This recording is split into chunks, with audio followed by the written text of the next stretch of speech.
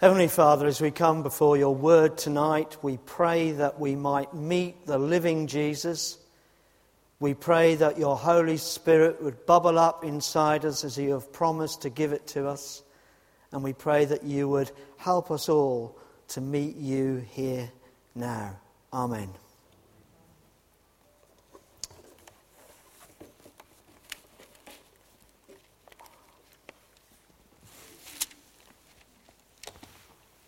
Well, how are you?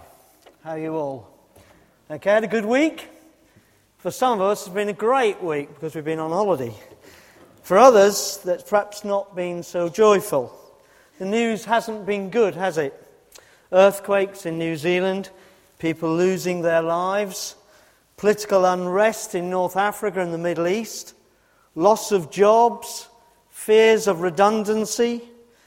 And I wondered how we have fared, if we're followers of Jesus, being able to offer the gift that Jesus does to our friends and families. We know, of course, that this is what Jesus wants us to do if we're his followers, because we know of his instructions to his disciples to go out in pairs and declare the good news of salvation. The news that the kingdom of heaven is near, the Messiah has come. Well, I guess for most of us here, and I include myself in this, it's not been easy this week. The reality is it's difficult for us to do. Well, if that's the case, it's good to see how Jesus managed challenging situations in life. And I think we have a challenging situation here in our reading tonight. So if you'd like to turn to John chapter 4, you'll find it on page 1067 of your Bible. And we're going to meet with the living God tonight in this gospel. Now, if we go on to chapter 21, we read in John's gospel why John wrote this account of Jesus' life. The reason he gives in chapter 1 is so that people could discover who this Jesus was and is. So if you want to share the historic Jesus with friends, the words of John's gospel, whatever translation we use, are very powerful. Look at verse 41 at the end of the passage we had tonight. Because of his words, many believed. The power of Jesus' words to change the unbelief of the Samaritans into belief. And we need to use his words, don't we? Not ours, in bringing people to Jesus. But I get in front of myself rather. Because who is this Jesus that we seek to share and John proclaims? Well, I don't know how you feel about this passage, but I love this passage in front of us. Can you see it in your mind's eye, a bit like a film set? The dusty streets of the Samaritan village of Sychar. The heat of the noonday sun that you would get in that country. The quiet of the well place. There's no one there apart from an outcast woman. A woman who had lived such a life that crossed all the religious and moral boundaries of her age. The other Samaritan women would have fetched their water from the same well in the cool of the early morning and the evening. But this woman couldn't or wouldn't join them because of the rebukes, the bitchiness, the condemnation of the other woman, because she had lived a sexually promiscuous life. And it's into this situation that Jesus walks. He's alone because his disciples had gone to look for food. And Jesus had come from the land of the Jews into the land of the Samaritans. Those people who had been Jews, but who had married people of other races, so defiling the Jewish stock. And as a result of this, the religious Jews of the day would have nothing to do with the Samaritans. In fact, they hated them. And yet Jesus walks into their land, he walks into their village, and he talks to a Samaritan woman. Now we need to put this into the context of Jewish men, because pure Jewish men didn't even speak to women in the open street at all. They wouldn't even speak to other Jewish women, and they wouldn't even speak to their own wives in the street because they believed it defiled them. And so they became ritually unclean. And so we see here in the introduction to this passage that Jesus broke the two norms of his society. being in the land of the Samaritans and speaking to a defiled woman who lived a life of sexual sin. And so as we present Jesus to our friends and neighbours, what type of Jesus do we share with them? Well, let's look at this man, portrayed here by John, because it may well help us in our task of witnessing to him. And I think we see 4 things about this Jesus in our passage tonight. And the first one is this. We see a Jesus who accepts different types of people. If you turn back to chapter 3, which I think was last week's passage, we read that Jesus spent time with a man called Nicodemus. Now, Nicodemus was a conservative, religious, Jewish man, a very well-educated man. And in chapter 3, Jesus appears to be at ease with this man. He accepts him, yet he challenges him as well. And he offers this man the way to eternal life, telling him that he must be born of water and of the Spirit. And when we come to our passage tonight, chapter 4, we see Jesus accepting a very opposite type of person. He meets the woman. He speaks to her. He shows his acceptance of her. He offers her the same as he does Nicodemus. That is, eternal life, using the language of living water to indicate the Spirit of God. And as we continue to study the Gospels, we see that Jesus meets many different types of people. Those who are blind, those who are filled with evil spirits, and those who are lame, those that are in high places of authority, those that are very religious. And in all these encounters, we see that Jesus challenges them and he offers them the way forward. He offers them the opportunity for salvation. We likewise, in our lives, will meet many different types of people with different needs, some of whom will challenge us, some of whom we may criticize. If you like to put it into perhaps a more modern context, like this woman, it might be the girl who has body piercing all over the visible parts of her body. Or it might be the single mum who spends money on drugs and alcohol. What our society would say is not acceptable. Well, Jesus responds to this Samaritan woman. Yes, he challenges her, but he also makes contact with her. And we need to do that with those in our society as well, don't we? As we share Jesus with them. But secondly, I think in this passage we see a Jesus who identifies people's needs and he offers solutions. This follows on from chapter 3, where Jesus had identified Nicodemus' need and offered him a solution. Well, in this chapter, if you look at verse 7, we read how Jesus does this. Jesus creates a situation into which communication can take place. He asks the Samaritan woman a question, a very simple question. Will you give me a drink?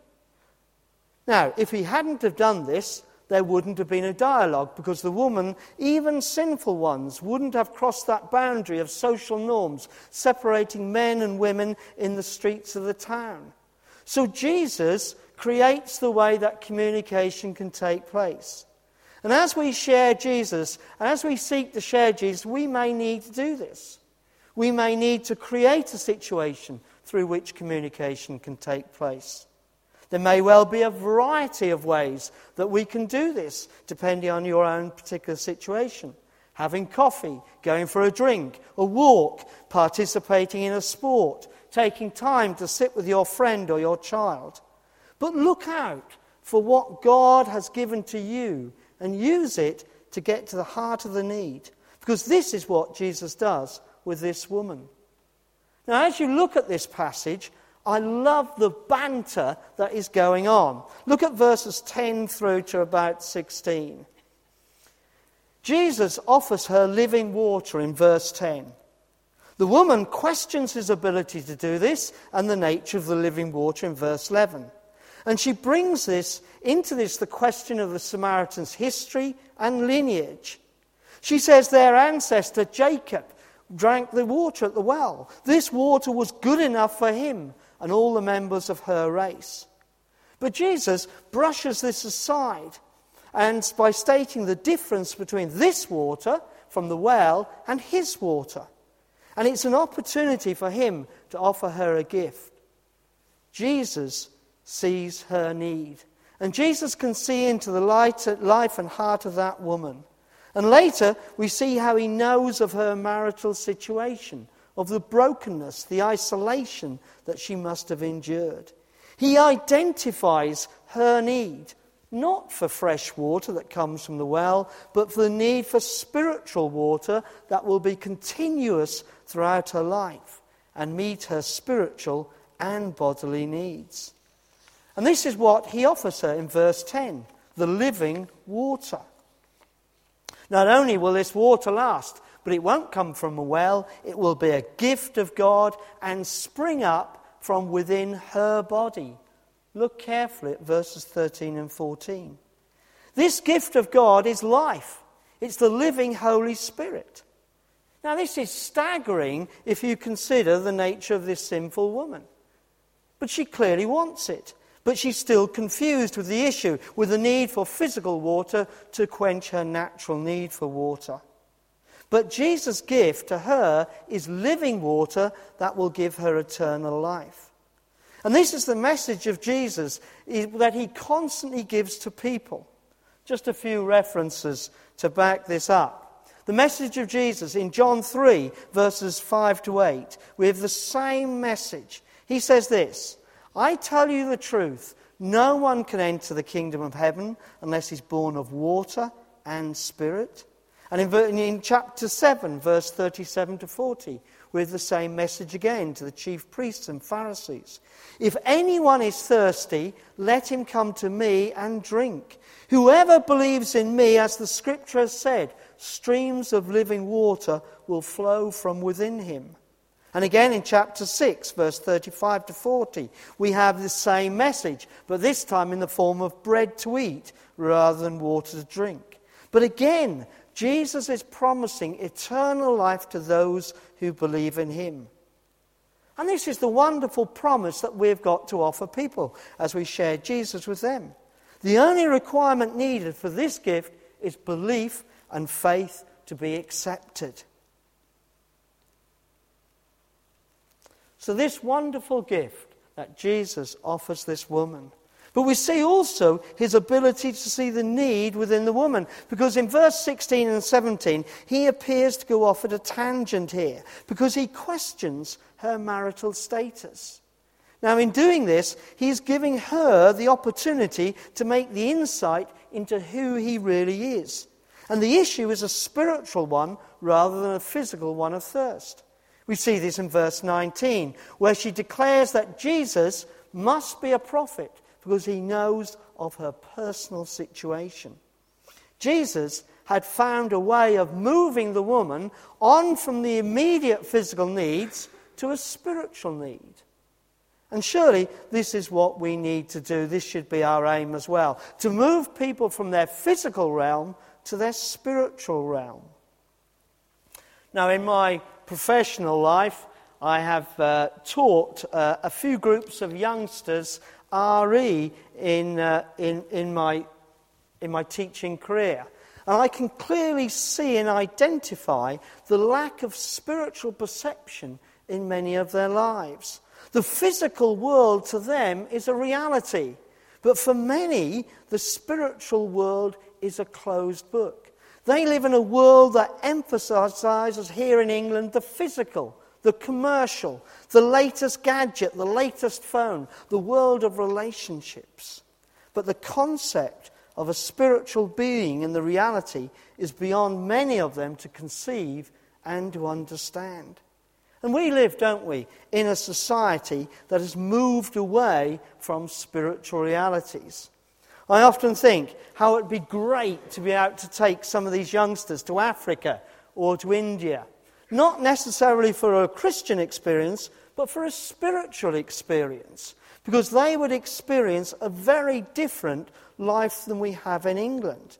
And this is what we're facing as we try and share Jesus with people today. Jesus, here in this account, met the woman.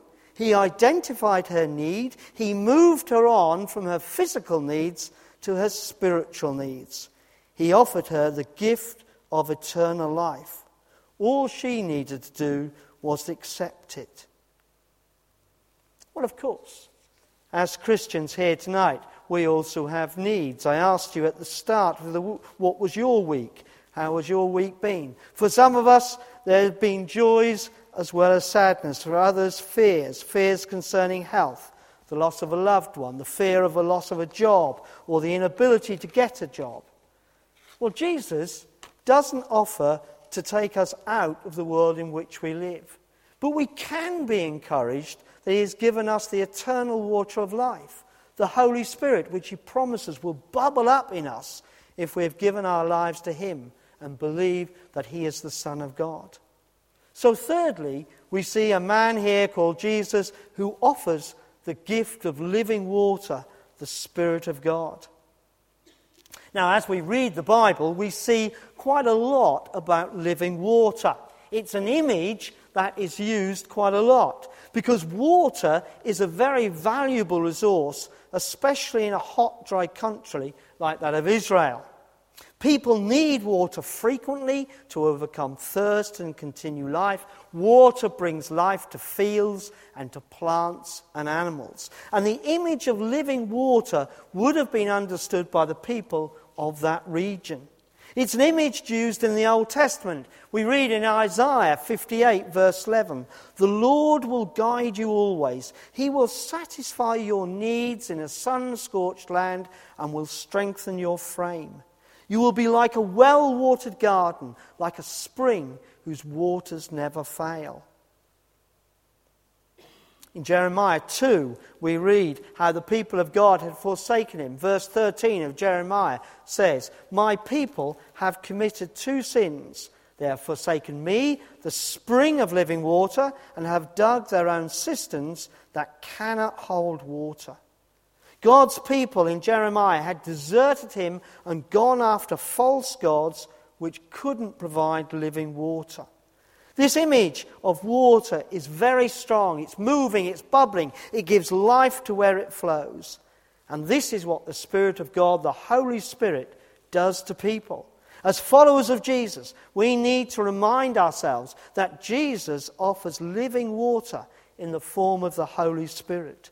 And we can encourage the work of the Spirit by seeking to do God's will, by repenting and walking close to him, by opening up our hearts and minds and will to his Spirit, and believing that Jesus has the ability and authority to do this.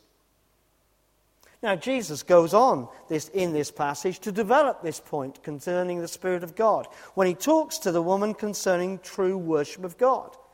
If you look at verse 23 and 4, he says this, "True worshippers will worship the Father in spirit and truth." True worship is not place-dependent. You don't need to be in a temple. You don't need to be in a church or an abbey or on the side of a hill. True worship is spirit-dependent. In other words, our hearts have to be ready to worship God, which can be done in any location.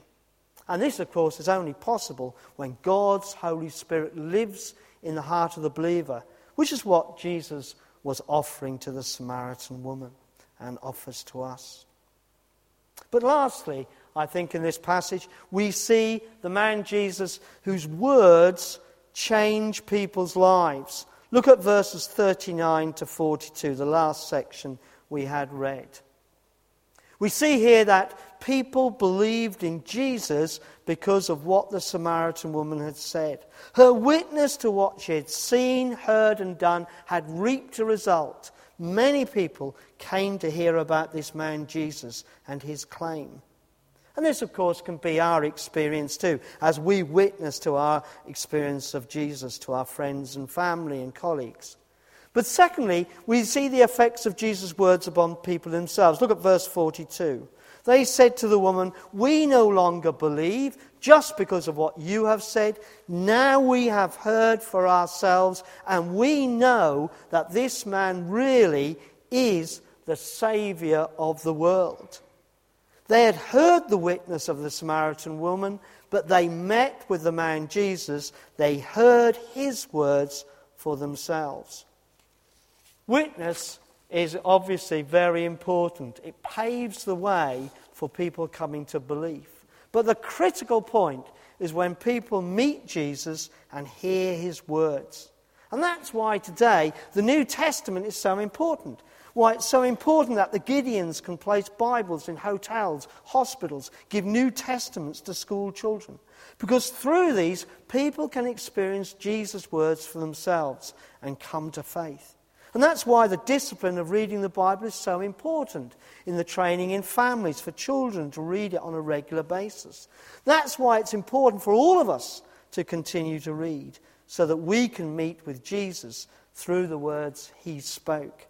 And so can I, in conclusion, ask you this question tonight? Have you recently heard the words of Jesus speaking to you? And if you have, how have you responded?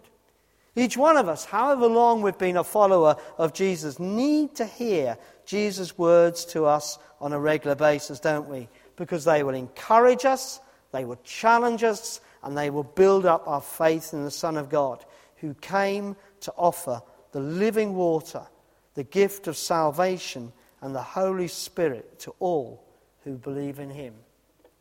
Amen.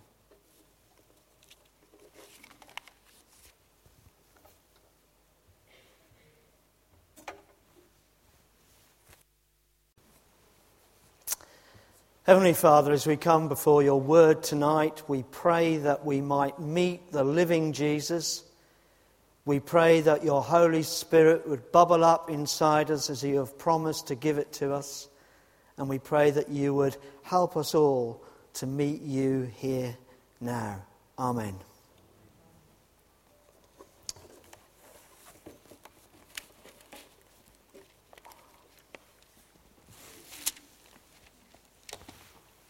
Well, how are you? How are you all? Okay, had a good week?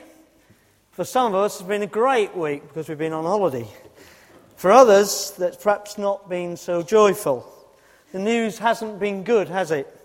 Earthquakes in New Zealand, people losing their lives, political unrest in North Africa and the Middle East, loss of jobs, fears of redundancy.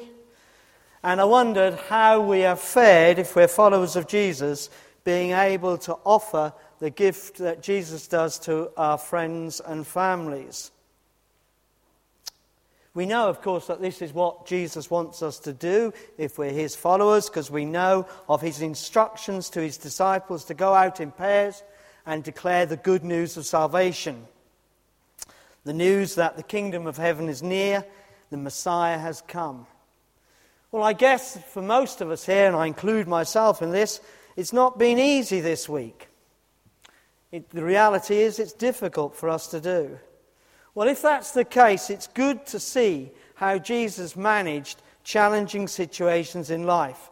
And I think we have a challenging situation here in our reading tonight. So if you'd like to turn to John chapter 4, you'll find it on page 1067 of your Bible. And we're going to meet with the living God tonight in this gospel. Now, if we go on to chapter 21, we read in John's gospel why John wrote this account of Jesus' life. The reason he gives in chapter 1 is so that people could discover who this Jesus was and is. So if you want to share the historic Jesus with friends, the words of John's gospel, whatever translation we use, are very powerful. Look at verse 41 at the end of the passage we had tonight. Because of his words, many believed. The power of Jesus' words to change the unbelief of the Samaritans into belief. And we need to use his words, don't we? Not ours, in bringing people to Jesus. But I get in front of myself rather. Because who is this Jesus that we seek to share and John proclaims? Well, I don't know how you feel about this passage, but I love this passage in front of us. Can you see it in your mind's eye, a bit like a film set? The dusty streets of the Samaritan village of Sychar. The heat of the noonday sun that you would get in that country. The quiet of the well place. There's no one there apart from an outcast woman. A woman who had lived such a life that crossed all the religious and moral boundaries of her age. The other Samaritan women would have fetched their water from the same well in the cool of the early morning and the evening. But this woman couldn't or wouldn't join them because of the rebukes, the bitchiness, the condemnation of the other woman, because she had lived a sexually promiscuous life. And it's into this situation that Jesus walks. He's alone because his disciples had gone to look for food. And Jesus had come from the land of the Jews into the land of the Samaritans. Those people who had been Jews, but who had married people of other races, so defiling the Jewish stock. And as a result of this, the religious Jews of the day would have nothing to do with the Samaritans. In fact, they hated them. And yet Jesus walks into their land, he walks into their village, and he talks to a Samaritan woman. Now we need to put this into the context of Jewish men, because pure Jewish men didn't even speak to women in the open street at all. They wouldn't even speak to other Jewish women, and they wouldn't even speak to their own wives in the street because they believed it defiled them. And so they became ritually unclean. And so we see here in the introduction to this passage that Jesus broke the two norms of his society, being in the land of the Samaritans and speaking to a defiled woman who lived a life of sexual sin. And so as we present Jesus to our friends and neighbours, what type of Jesus do we share with them? Well, let's look at this man, portrayed here by John, because it may well help us in our task of witnessing to him. And I think we see four things about this Jesus in our passage tonight. And the first one is this. We see a Jesus who accepts different types of people. If you turn back to chapter 3, which I think was last week's passage, we read that Jesus spent time with a man called Nicodemus. Now, Nicodemus was a conservative, religious, Jewish man, a very well-educated man. And in chapter 3, Jesus appears to be at ease with this man. He accepts him, yet he challenges him as well. And he offers this man the way to eternal life, telling him that he must be born of water and of the Spirit. And when we come to our passage tonight, chapter 4, we see Jesus accepting a very opposite type of person. He meets the woman. He speaks to her. He shows his acceptance of her. He offers her the same as he does Nicodemus. That is, eternal life, using the language of living water to indicate the Spirit of God. And as we continue to study the Gospels, we see that Jesus meets many different types of people. Those who are blind, those who are filled with evil spirits, and those who are lame, those that are in high places of authority, those that are very religious. And in all these encounters, we see that Jesus challenges them and he offers them the way forward. He offers them the opportunity for salvation. We likewise, in our lives, will meet many different types of people with different needs, some of whom will challenge us, some of whom we may criticize. If you like to put it into perhaps a more modern context, like this woman, it might be the girl who has body piercing all over the visible parts of her body. Or it might be the single mum who spends money on drugs and alcohol. What our society would say is not acceptable. Well, Jesus responds to the Samaritan woman. Yes, he challenges her, but he also makes contact with her. And we need to do that with those in our society as well, don't we? As we share Jesus with them. But secondly, I think in this passage we see a Jesus who identifies people's needs and he offers solutions. This follows on from chapter 3, where Jesus had identified Nicodemus' need and offered him a solution. Well, in this chapter, if you look at verse 7, we read how Jesus does this. Jesus creates a situation into which communication can take place. He asks the Samaritan woman a question, a very simple question. Will you give me a drink? Now, if he hadn't have done this, there wouldn't have been a dialogue, because the woman, even sinful ones, wouldn't have crossed that boundary of social norms separating men and women in the streets of the town. So Jesus creates the way that communication can take place. And as we share Jesus, as we seek to share Jesus, we may need to do this. We may need to create a situation through which communication can take place.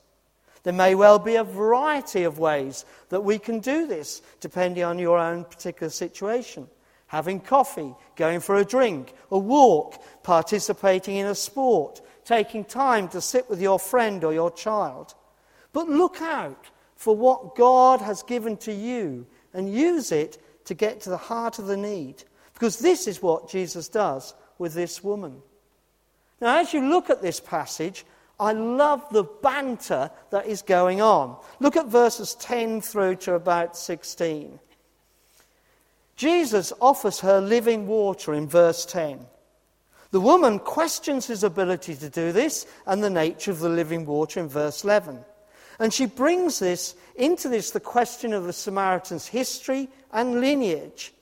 She says their ancestor Jacob drank the water at the well. This water was good enough for him and all the members of her race. But Jesus brushes this aside, and by stating the difference between this water from the well and his water. And it's an opportunity for him to offer her a gift. Jesus sees her need. And Jesus can see into the life and heart of that woman. And later, we see how he knows of her marital situation, of the brokenness, the isolation that she must have endured. He identifies her need, not for fresh water that comes from the well, but for the need for spiritual water that will be continuous throughout her life and meet her spiritual and bodily needs. And this is what he offers her in verse 10, the living water. Not only will this water last, but it won't come from a well. It will be a gift of God and spring up from within her body. Look carefully at verses 13 and 14. This gift of God is life. It's the living Holy Spirit. Now, this is staggering if you consider the nature of this sinful woman. But she clearly wants it. But she's still confused with the issue, with the need for physical water to quench her natural need for water. But Jesus' gift to her is living water that will give her eternal life. And this is the message of Jesus, that he constantly gives to people. Just a few references to back this up. The message of Jesus in John 3, verses 5 to 8, we have the same message. He says this, I tell you the truth, no one can enter the kingdom of heaven unless he's born of water and spirit. And in chapter 7, verse 37 to 40, we have the same message again to the chief priests and Pharisees. If anyone is thirsty, let him come to me and drink. Whoever believes in me, as the scripture has said, streams of living water will flow from within him. And again in chapter 6, verse 35 to 40, we have the same message, but this time in the form of bread to eat rather than water to drink. But again, Jesus is promising eternal life to those who believe in him. And this is the wonderful promise that we've got to offer people as we share Jesus with them. The only requirement needed for this gift is belief and faith to be accepted. So this wonderful gift that Jesus offers this woman. But we see also his ability to see the need within the woman. Because in verse 16 and 17, he appears to go off at a tangent here. Because he questions her marital status. Now in doing this, he's giving her the opportunity to make the insight into who he really is. And the issue is a spiritual one rather than a physical one of thirst. We see this in verse 19, where she declares that Jesus must be a prophet because he knows of her personal situation. Jesus had found a way of moving the woman on from the immediate physical needs to a spiritual need. And surely this is what we need to do. This should be our aim as well. To move people from their physical realm to their spiritual realm. Now, in my professional life, I have taught a few groups of youngsters RE in my teaching career. And I can clearly see and identify the lack of spiritual perception in many of their lives. The physical world to them is a reality. But for many, the spiritual world is a closed book. They live in a world that emphasizes here in England the physical, the commercial, the latest gadget, the latest phone, the world of relationships. But the concept of a spiritual being and the reality is beyond many of them to conceive and to understand. And we live, don't we, in a society that has moved away from spiritual realities. I often think how it would be great to be able to take some of these youngsters to Africa or to India. Not necessarily for a Christian experience, but for a spiritual experience. Because they would experience a very different life than we have in England. And this is what we're facing as we try and share Jesus with people today.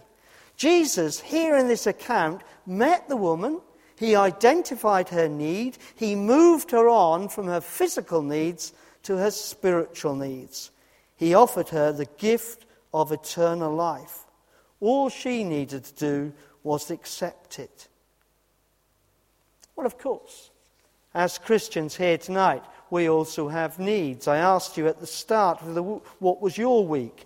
How has your week been? For some of us, there have been joys as well as sadness. For others, fears concerning health, the loss of a loved one, the fear of the loss of a job, or the inability to get a job. Well, Jesus doesn't offer to take us out of the world in which we live. But we can be encouraged that he has given us the eternal water of life, the Holy Spirit, which he promises will bubble up in us if we have given our lives to him and believe that he is the Son of God. So thirdly, we see a man here called Jesus who offers the gift of living water, the Spirit of God. Now, as we read the Bible, we see quite a lot about living water. It's an image that is used quite a lot because water is a very valuable resource, especially in a hot, dry country like that of Israel. People need water frequently to overcome thirst and continue life. Water brings life to fields and to plants and animals. And the image of living water would have been understood by the people of that region. It's an image used in the Old Testament. We read in Isaiah 58 verse 11, "The Lord will guide you always. He will satisfy your needs in a sun-scorched land and will strengthen your frame. You will be like a well-watered garden, like a spring whose waters never fail." In Jeremiah 2, we read how the people of God had forsaken him. Verse 13 of Jeremiah says, "My people have committed two sins. They have forsaken me, the spring of living water, and have dug their own cisterns that cannot hold water." God's people in Jeremiah had deserted him and gone after false gods which couldn't provide living water. This image of water is very strong. It's moving, it's bubbling. It gives life to where it flows. And this is what the Spirit of God, the Holy Spirit, does to people. As followers of Jesus, we need to remind ourselves that Jesus offers living water in the form of the Holy Spirit. And we can encourage the work of the Spirit by seeking to do God's will, by repenting and walking close to him, by opening up our hearts and minds and will to his Spirit, and believing that Jesus has the ability and authority to do this. Now, Jesus goes on in this passage to develop this point concerning the Spirit of God when he talks to the woman concerning true worship of God. If you look at verse 23 and 4, he says this, "True worshippers will worship the Father in spirit and truth."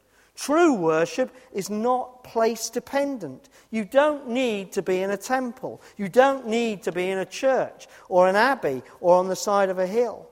True worship is spirit dependent. In other words, our hearts have to be ready to worship God, which can be done in any location. And this, of course, is only possible when God's Holy Spirit lives in the heart of the believer, which is what Jesus was offering to the Samaritan woman and offers to us. But lastly, I think in this passage, we see the man Jesus whose words change people's lives. Look at verses 39 to 42, the last section we had read. We see here that people believed in Jesus because of what the Samaritan woman had said. Her witness to what she had seen, heard and done had reaped a result. Many people came to hear about this man Jesus and his claim.